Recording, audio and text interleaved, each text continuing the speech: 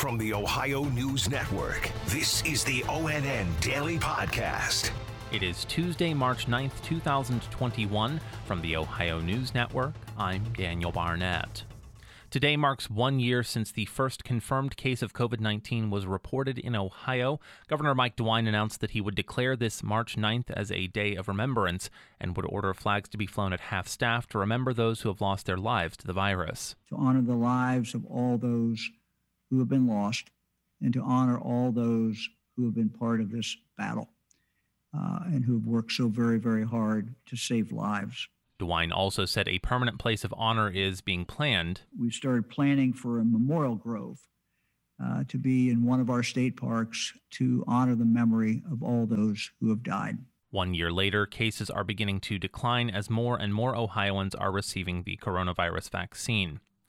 Governor DeWine announced yesterday that more than 1 million Ohioans will become newly eligible for that vaccine for the first time later this week. Kevin Landers has the details. That new group is based on age and medical condition. In all, a total of more than 1.2 million people will now be eligible to get the shot. Anyone 50 years of age and older and anyone with end-stage renal disease will also be eligible beginning on Thursday, and anyone with diabetes, either type 1 or type 2, will be eligible. Now, the governor said he has no idea how long it will take before this new group is cleared and another group is then added. From the State House, Kevin Landers. The governor is urging state lawmakers to crack down on hazing following the alleged hazing-related death of a Bowling Green State University student last week. Clay Gordon reports. Governor Mike DeWine mentioned Foltz's death in his Monday afternoon news briefing. Ohio mourns the death of Bowling Green student Stone Foltz,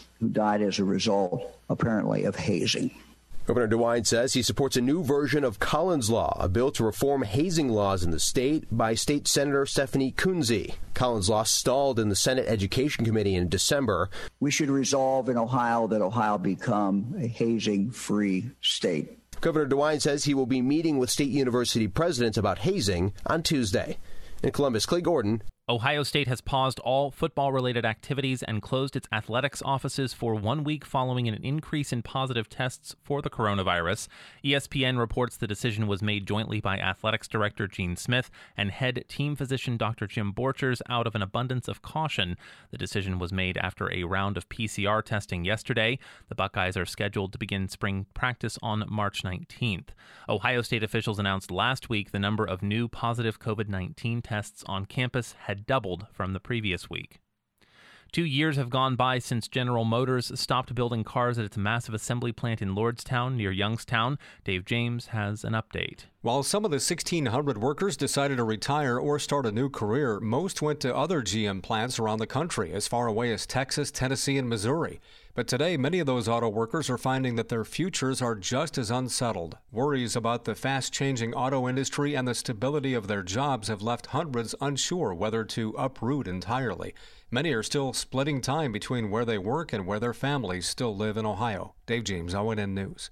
Bail has been set at $2 million for the mother of a 6-year-old boy whom police say died when she tried to abandon him and his 2 older siblings at a park in southwest Ohio. 29-year-old Brittany Gosney pleaded not guilty during her arraignment yesterday on 16 counts, including murder, corpse abuse, and endangering children. Her 42-year-old boyfriend, James Hamilton, also pleaded not guilty to the 15 counts he faces, including abuse of a corpse, evidence tampering, and child endangerment. Bail for Hamilton was set at $750,000. Investigators say 6-year-old James Hutchinson was fatally dragged by his mother's car, after which she allegedly threw his body into the Ohio River. An 80-year-old woman is dead and her husband hospitalized following a discovery yesterday afternoon in Marion in north-central Ohio. Richard Solomon has the story. Police say they got a call around 5:30 from a family member asking to check on the well-being of the couple. Police knocked on the door and said there was no answer. They kicked the door in about 15 minutes later and found an elderly woman dead from apparent gunshot wounds. Police believe the husband, who's 78, stabbed himself in the torso. They also say a dog was shot and killed. This investigation is still ongoing, but something that is truly heartbreaking in this community. Richard Solomon, reporting in Marion. COVID-19 has claimed another victim in the world of large events. Michael Kelly says the 2021 Cleveland Marathon is moving from the spring to the fall. The Union Home Mortgage Cleveland Marathon announced on Monday that it will push back its May event to the fall at the recommendation of local and state health leaders. Cleveland Marathon Executive Director Jack Staff says it's for the safety of everyone involved, and a rescheduled date will be hashed out with the city of Cleveland once the NFL releases the Browns schedule, all to avoid any conflicts. Staff says registered participants will be allowed to defer to a future event, run virtually, or take part in the fall race. Michael Kelly, ONN News. And the percentage of Americans who say they will get a vaccine is rising, but there are still millions who have no plans to do so. Dave James reports. Last fall, the Pew Research Center poll showed about half of Americans saying they probably or definitely would not get a vaccine. That number is now 30%, while nearly 70% say they probably or definitely will or already have. If you look at it politically, Pew says 83% of Democrats are pro-vaccine compared to just 56% of Republicans. Dave James, ONN News. Special thanks to affiliate station WBNS-TV in Columbus for their contributions to today's newscast. I'm Daniel Barnett on the Ohio News Network. This has been the ONN Daily Podcast, a production of Radio Ohio Incorporated on the Ohio News Network.